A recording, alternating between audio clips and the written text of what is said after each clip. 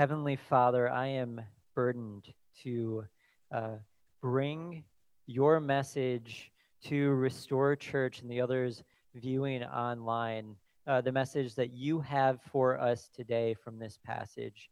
Lord, I've prepared the best I can, but it is inadequate and imperfect, and it's really you that this message is about, Lord. And so I pray that you bring out the truths that you would like us to hear, even as I'm speaking, to press those into my heart and to lodge those into our hearts. And the things that are just my opinion or asides or things that are not from you, Lord, I pray that you just dismiss those outright, Lord.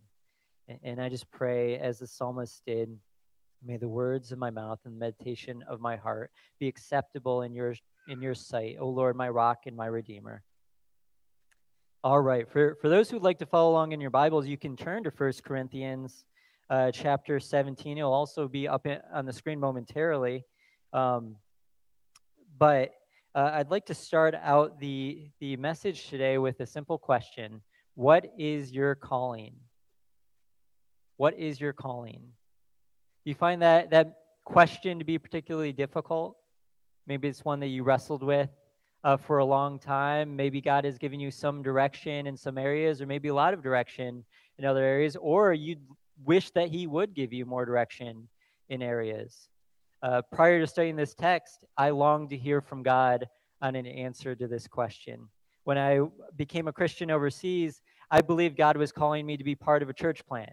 And I didn't know at the time, but God really wanted me to be surrounded by godly men who could mold me and shape me. And so I am deeply grateful for men like Pastors Cleet, Pastor Charles, Pastor Mike, and others that have come through Restore that have taken part in shepherding and molding and correcting me at times as well. I came to Detroit too because I sensed God calling me here. Additionally, when I was single, I thought that God was calling me to singleness. And then I got married and thought, oh, well, of course, God's calling me to marry Katie. I had and still have a burden for the lost, particularly those who do not have access to the gospel of Jesus Christ. And so I actually thought that God, by this point, would have called me into the international mission field. So sometimes I wish that God would make it clear, like He did with some of the prophets that we read about in the Bible, where He calls Samuel, the prophet Samuel, by night, calls him by name, and tells him what to do. Same with Isaiah, gives him a vision about what to do and what to say and what people to go to. Or even like King David, where the prophet Samuel anointed his head with oil to proclaim him as king. And the other kings were similar in that regard. Perhaps you have a story like mine, called in many different directions, not really having the full clarity that you desire.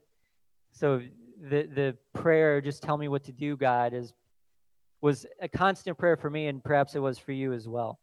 Now, this isn't strictly limited to Christians. Many people in our country and worldwide are looking for deeper purpose, deeper meaning in life, something ultimate. In fact, in preparing for this message, I looked up different quotes, and many of them were from non-Christians about calling. So that was interesting to me.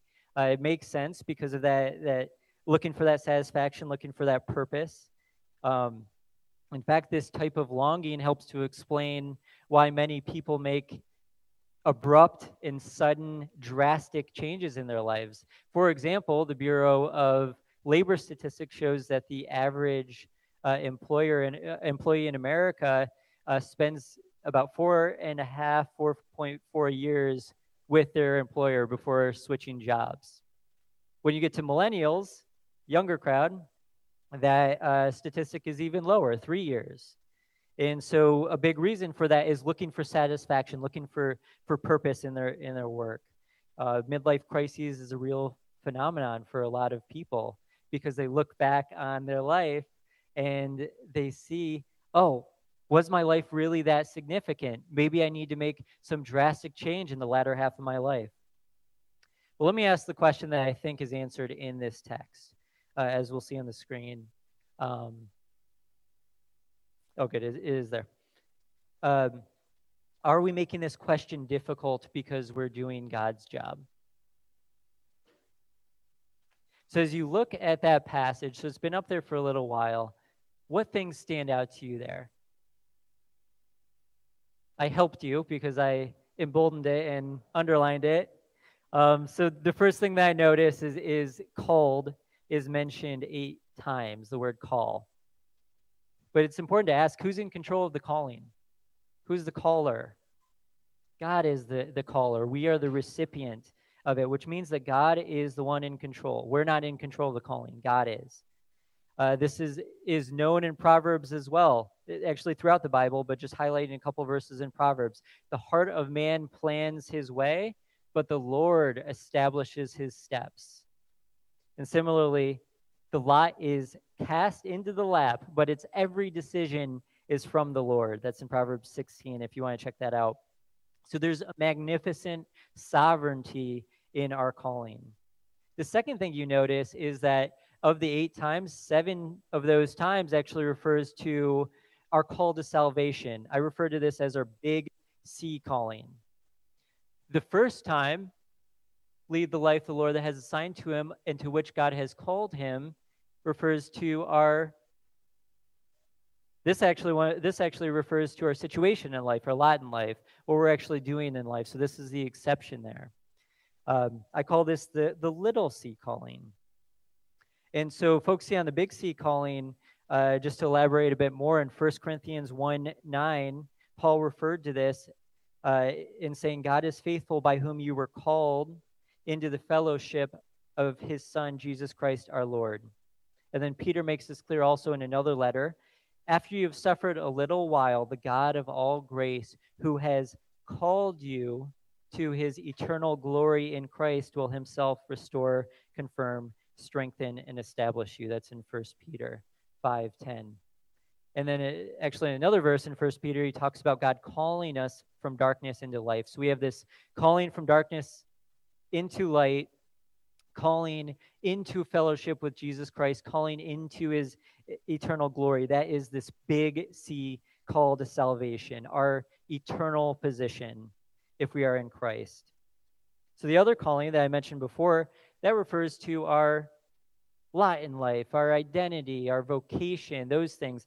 I'll expound on those a bit more, but Paul guides us through the passage in this text as well. This is our temporal position. Now let's go back to the question I asked earlier. What is your calling? How many of you thought of the big C calling, the call to salvation, when I asked that question? Vincent, great job. I did not. And I think it sounds like most of the church here did not, thought of the little C calling. And this gets to the heart of Paul's point here in this text. We tend to over-spiritualize the little C calling and under-spiritualize the big C calling. Our viewpoint on the big C calling is finite. It's in the past. We look at the point that we were saved, and then we live our lives out. Or we look in the front view where we look to our future hope in Christ. It's these points that we're not in right now. So it is those points. I don't want to disregard that. For sure it's those points, but it's also right now as well. It's the lifeblood that flows into every decision and every action and every thought that we have of every day. And this is illustrated in Jeremiah 17:7-8. There's a parallel text in Psalm 1 that maybe many of you are familiar with, but I'll read from Jeremiah. Blessed is the man who trusts in the Lord, whose trust is in the Lord. He is like a tree planted by streams of water that sends out its roots by the stream and does not fear when heat comes, for its leaves remain green, and is not anxious in the year of drought, for it does not cease to bear fruit. And so another point comes out of this. It is the big C calling that gives our little C calling significance. So our viewpoint on the little C calling, though, is huge. We think of that big employment change or job path that we've got to go down to. Should I marry this person? Should I not marry this person? Should I even be married? Should I move to this city? Should I not move to the city? Should I stay where I'm at? All of those questions. So again, we tend to over spiritualize the little c calling and under spiritualize the big C calling. It would be like spending our entire lives preparing for and planning the wedding and thinking of the marriage as an afterthought. And hear me on this analogy. The wedding matters, but it's the marriage that gives the wedding significance. And in the same way, the little c calling, our lot in life, what we're doing, all of those things matter. Our identity, our vocation, all of those things matter, but it's the big C calling that gives all of them significance. So in this text, Paul is telling the Corinthians and us that we have the view of calling backwards. So your big C calling should be the priority. That should be what shines in and through your little c calling. So now I'm going to walk us through the text. I'm going to start with the overarching principle, what Paul calls his rule for all the churches. Then I'm going to go over 3 ways that we flip calling, and then I'll finish with the motivation to live this out. All right, so 1 Corinthians 7:17, the principle. And so Paul says here, only let each person lead the life that the Lord has assigned to him and to which God has called him. This is my rule in all the churches. So what this verse does is it simplifies and provides the answer to the questions of our small c calling. And so I'm going to take a poll here. All of the people who are single, raise your hand. Okay, all the people who are married, raise your hand. Okay, great. For the single people who raise their hand when I ask that question, your calling is singleness. For the married people who raise their hand when I ask that question, your calling is marriage. For those who didn't raise their hand on either question, I'm not quite sure what your calling is. Something to wrestle with. But it does make these questions easier. How about the job that you're in? What is your calling? The job you're in right now. That's your calling. The city that you're living and ministering in. The one you are in now, that is your calling. So Paul's not saying here, I want to clarify, that the situation can never change. As we saw in Mike's preaching last week on the topic of marriage, and we'll see the topic of singleness as well. And we'll break down in the text additionally a little bit later on. But he's saying your little c calling is the situation you're in right now. The burden for us is lifted. And that should give us great peace. Because no matter how significant we think our life is in the world's eyes, it is the little c calling being lived in and through our big C calling that matters to God. So let me give you a few examples from the Bible. How significant, for those of you who are familiar, how significant do you think Ruth felt after her husband died and she was taking care of her mother-in-law who was an Israelite, and she has a Moabite? In a culture where widows were not really taken care of at all, and so there wasn't a lot of hope for her, probably poverty in the future, that sort of thing. How significant do you think she felt at that moment? And yet, God provided for her a husband, Boaz. Now, again, that's a normal thing. A lot of people get married, so what's significant about that? Well, 2 things. One is he was her redeemer. That's has some significant theological purposes in the Bible. But in addition to that, even more significantly, is that now she became part of the royal line to Jesus through that marriage, through her situation. So God used her situation to have eternal impact and eternal significance. Another example, how significant do you think Joseph was in Genesis, where his brothers, jealous brothers, sold him into slavery? And then even as he was working himself up in terms of position there, he was thrown into jail for years for a crime that he never committed. So how significant do you think he felt his life was in those moments? And yet God used all of the evil that was done to him to bring about a great salvation for his people. We must remember that we see through a mirror dimly. We don't see the whole plan. Your actions as a faithful Christ follower have great power for eternity as you live out the life God has assigned for you. And that should give us all great encouragement. All right, so now I'm going to go into the 3 ways that we get it backwards. And the first is identity. And so this is from verses 18 to 19. So Paul is talking to the Corinthians here about circumcision and uncircumcision. And so it's helpful to provide a bit of text. So what's going on? Well, there's new Gentile Christians that were being pressured or even being incentivized themselves to go about the ritual practice of circumcision. And circumcision traces back to a Jewish rite that goes to Abraham the patriarch in a covenant to God that all of his descendants now would also adhere to. So all the Israelites did this. This was a big deal for Israelites, big source of pride. It actually set them apart from the heathen Gentiles. And so now Gentile Christians were pressured to do that.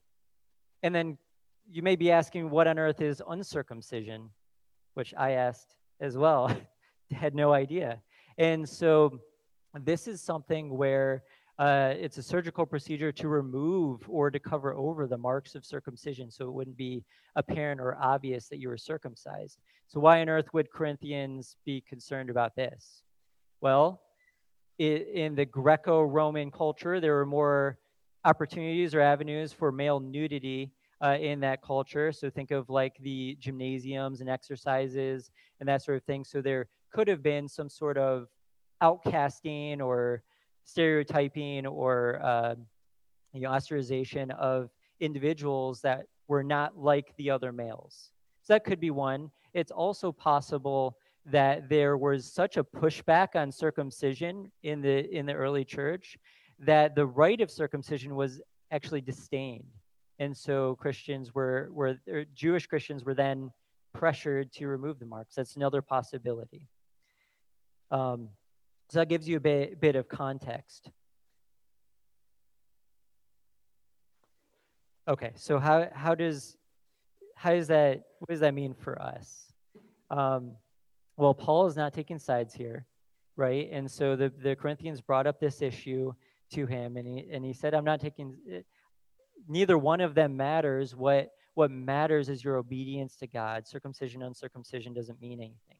So that's kind of a dust statement for us in the 21st century America. For us, circumcision really doesn't mean anything. For those of us who are parents of male children, might have been a form that we filled out or chose not to fill out at the hospital. But for the first century Jew, this statement was deeply, deeply offensive because it struck at the heart of their identity. The rite of circumcision set them apart, as I mentioned earlier, in the family of God. So that's what showed them as the true heir of God. It was a source of pride. For a non-Jew, it meant the weight of the Mosaic law being placed on their shoulders. So what is Paul saying exactly? He's saying the big C calling is what matters here. The circumcision, the uncircumcision means nothing for salvation. What matters is obedience to God. So what is the modern cultural implications of identity that can cause us, even in the church, to flip the focus on little c calling and big C calling?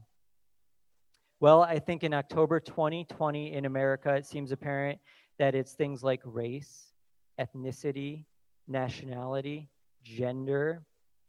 We may be deceived by the need to change certain things or adopt certain cultures after we become a Christian in order to be right, or we may be pressured to read certain books in order to understand and be better acclimated, that sort of thing, or to cross over into other cultures, picking up pieces here, dropping other pieces here. Or from the American sense, and this has a lot of history behind it, we may be pressured to give an Americanized gospel and exalt the Constitution, Declaration of Independence, and things like that as this is what it means to be Christian. Look at God's favored nation, things like that. So there's a lot of pressure in different areas to flip the C's on calling. So what's God saying to us in this passage? It's helpful to look at Galatians 3:28 that may give some insight. There is no Jew or Greek. There is neither slave nor free. There is no male and female, for you are all one in Christ Jesus. So we're all one. We're all unified in the body. So obviously there are distinctives in these categories. Paul is already talking about circumcision. Male and female has distinctives as it relates to marriage and headship and pastoring a church. There are distinctives between slave and free, as Paul elaborates later in the text. But what's the significance of each as it relates to eternity? And that's the question that we should ask. Let's put it another way. Do you get into heaven because you're American? Because you're male? Because you're female? Because you're black? Because you're white? Because you're Hispanic? Because you're Asian? Do any of those things tip the scales? Of course not. What matters is the big C calling. So now that we've got that reset, it's helpful to know, okay, well, what's the purpose of those distinctives?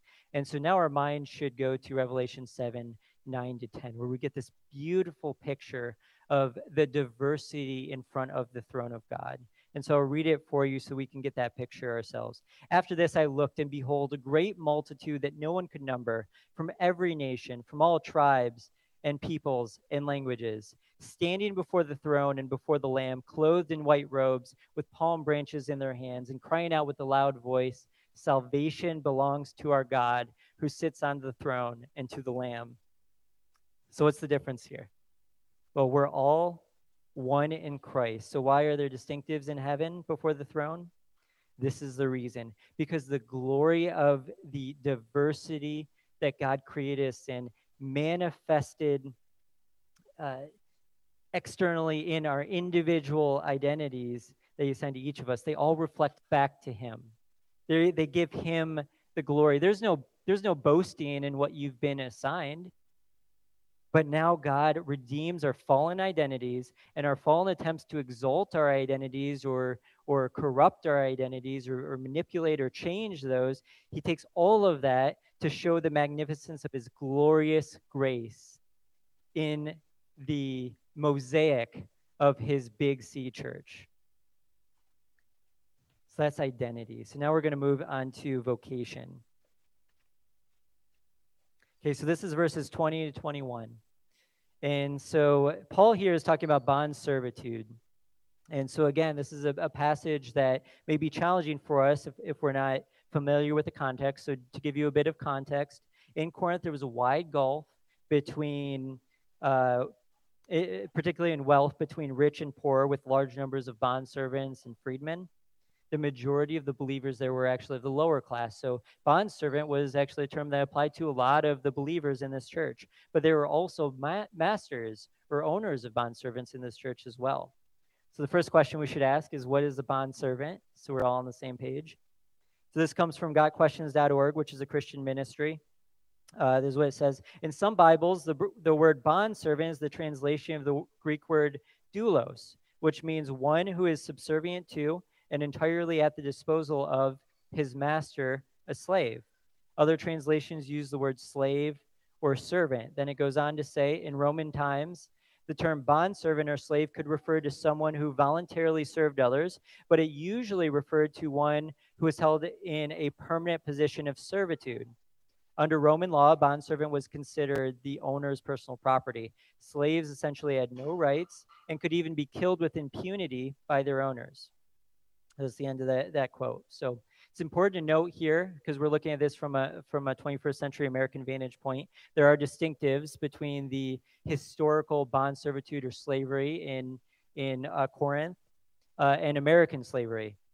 Namely, American slavery was always involuntary. It was racially based. It involved enslavement or capturing of men and women, which is condemned in 1 Timothy verses 1:10. And then also it was extremely difficult or impossible to earn freedom.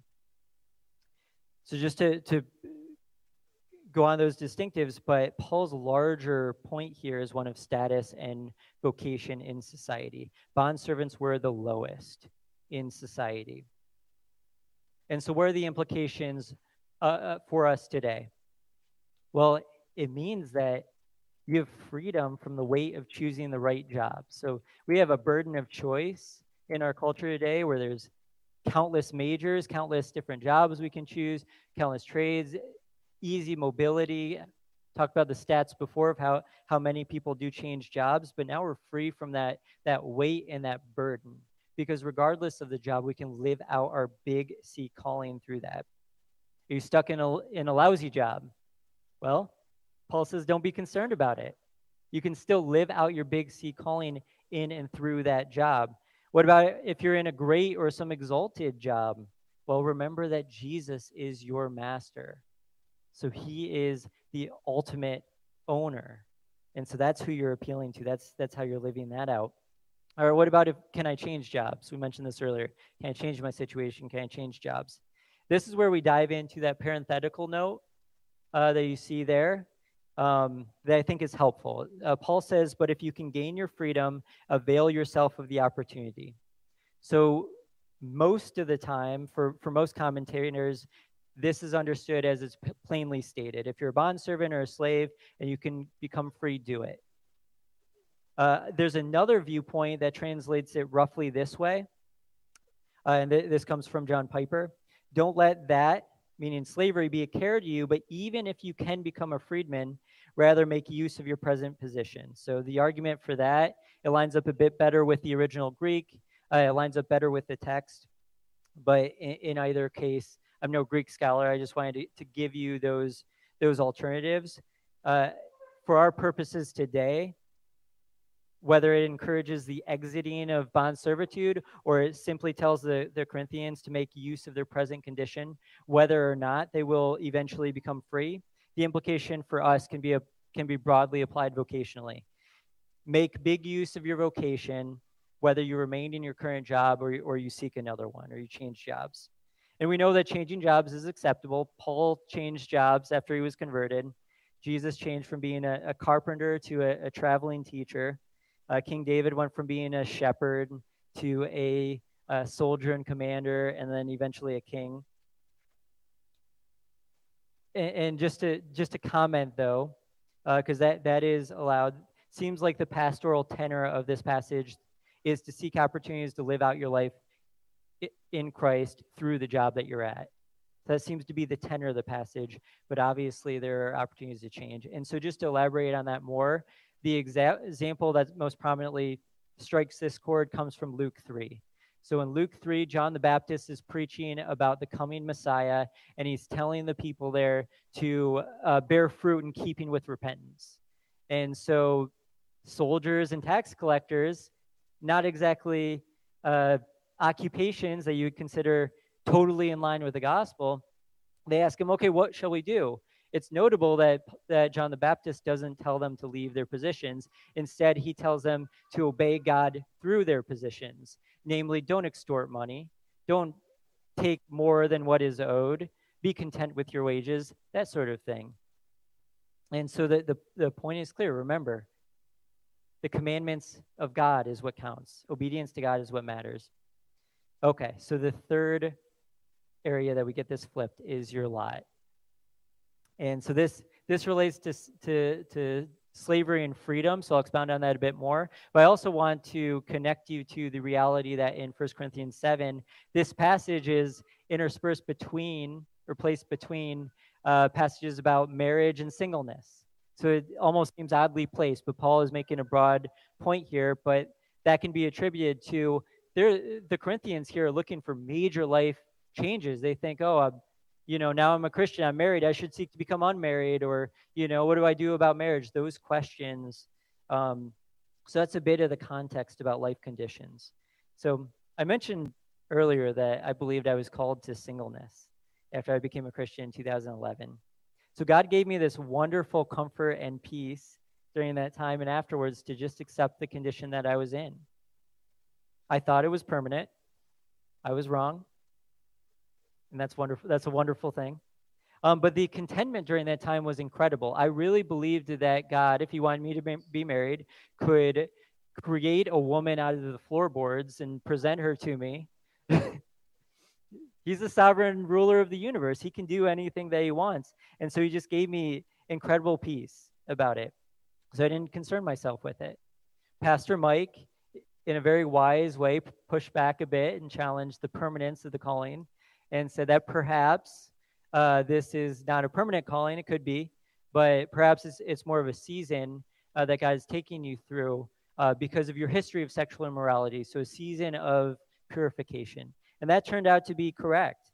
The time between when God called me initially overseas to my marriage to Katie was a grace-filled passage of purification, sanctification that prepared me better for marriage. So that personal story, though, gives me quite a bit of clarity about this text because I was enslaved to sin, particularly sexual sin, but not just sexual sin. Jesus freed me from that. Now, as a free person, I am enslaved to Christ, and that is wonderful. So for those of you wrestling with this, how can it be wonderful to be enslaved to somebody? And the reason is because Jesus is a gracious and merciful and wise and perfect master.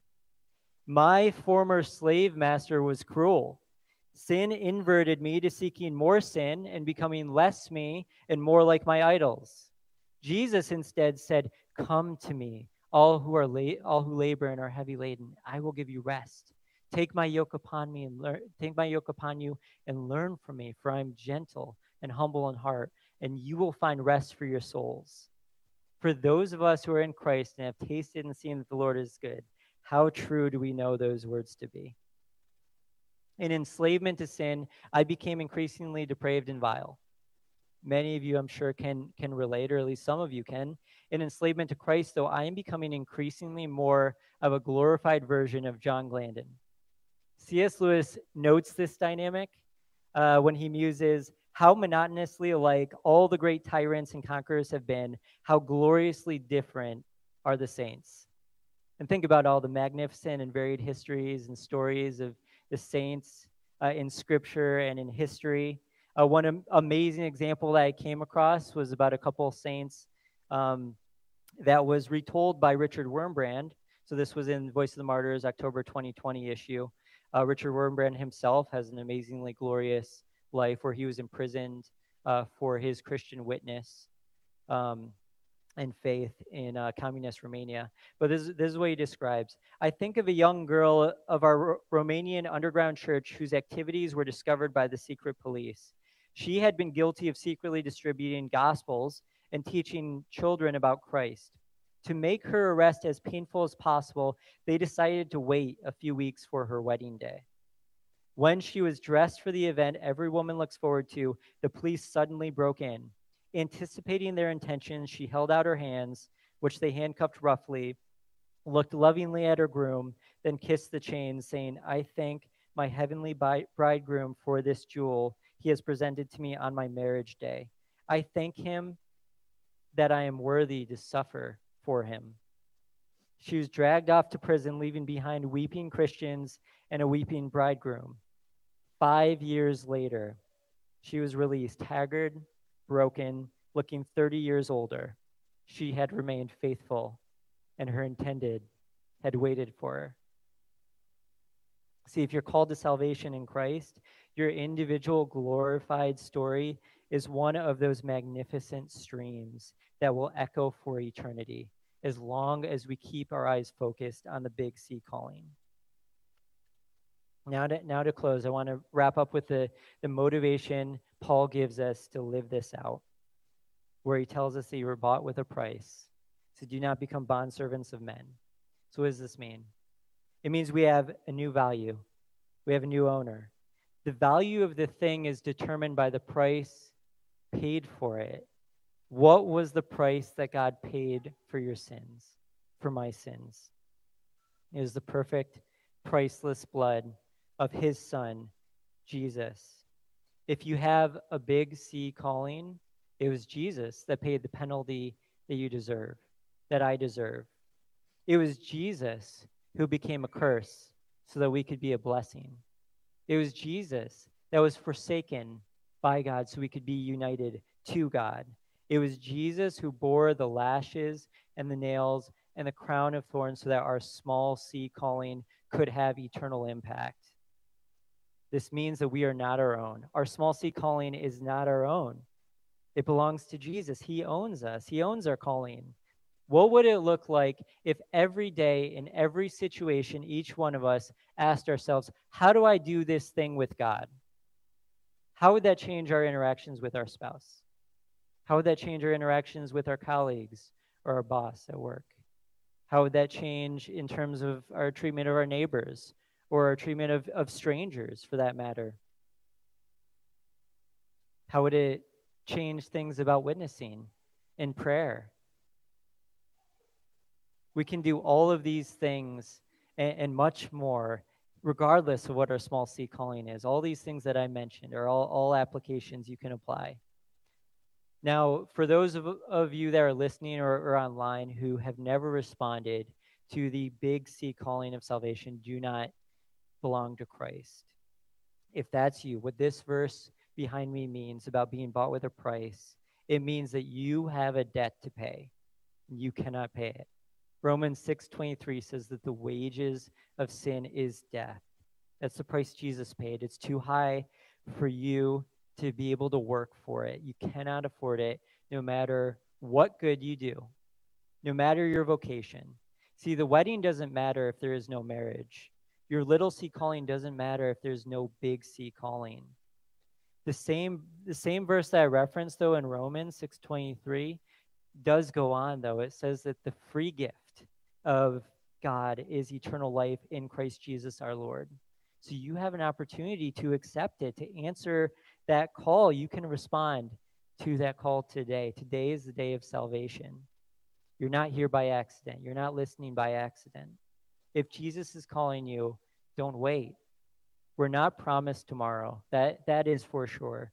By responding to God's big C call of salvation, your identity, your vocation, your circumstances, they all have meaning, not just for the next 5 years, not just for this lifetime, but for the next 5 million years, for all of eternity.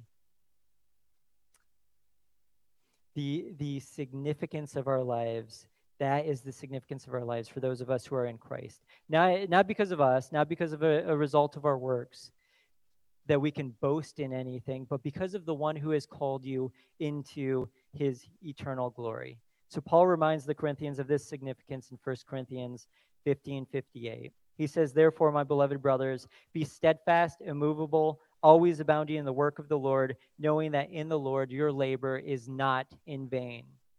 Paul is reminding the gospel forgetting Corinthians and the gospel forgetting Restore church members of their big C calling. In whatever identity, whatever vocation, whatever condition you find yourself in, your big C calling is what gives it meaning. So live an ordinary life that is extraordinarily faithful to that calling. So I'll close this in prayer. Thank you, Lord, for this word and for your scripture and for this passage. I pray that you would lodge in our hearts this big C calling of salvation. Let that be the stream that we continually drink from and grow from. May our leaves be evergreen and our fruit be ever bountiful, Lord. May you make that happen. May you remind us of the big C calling. We pray this in Jesus' name. Amen.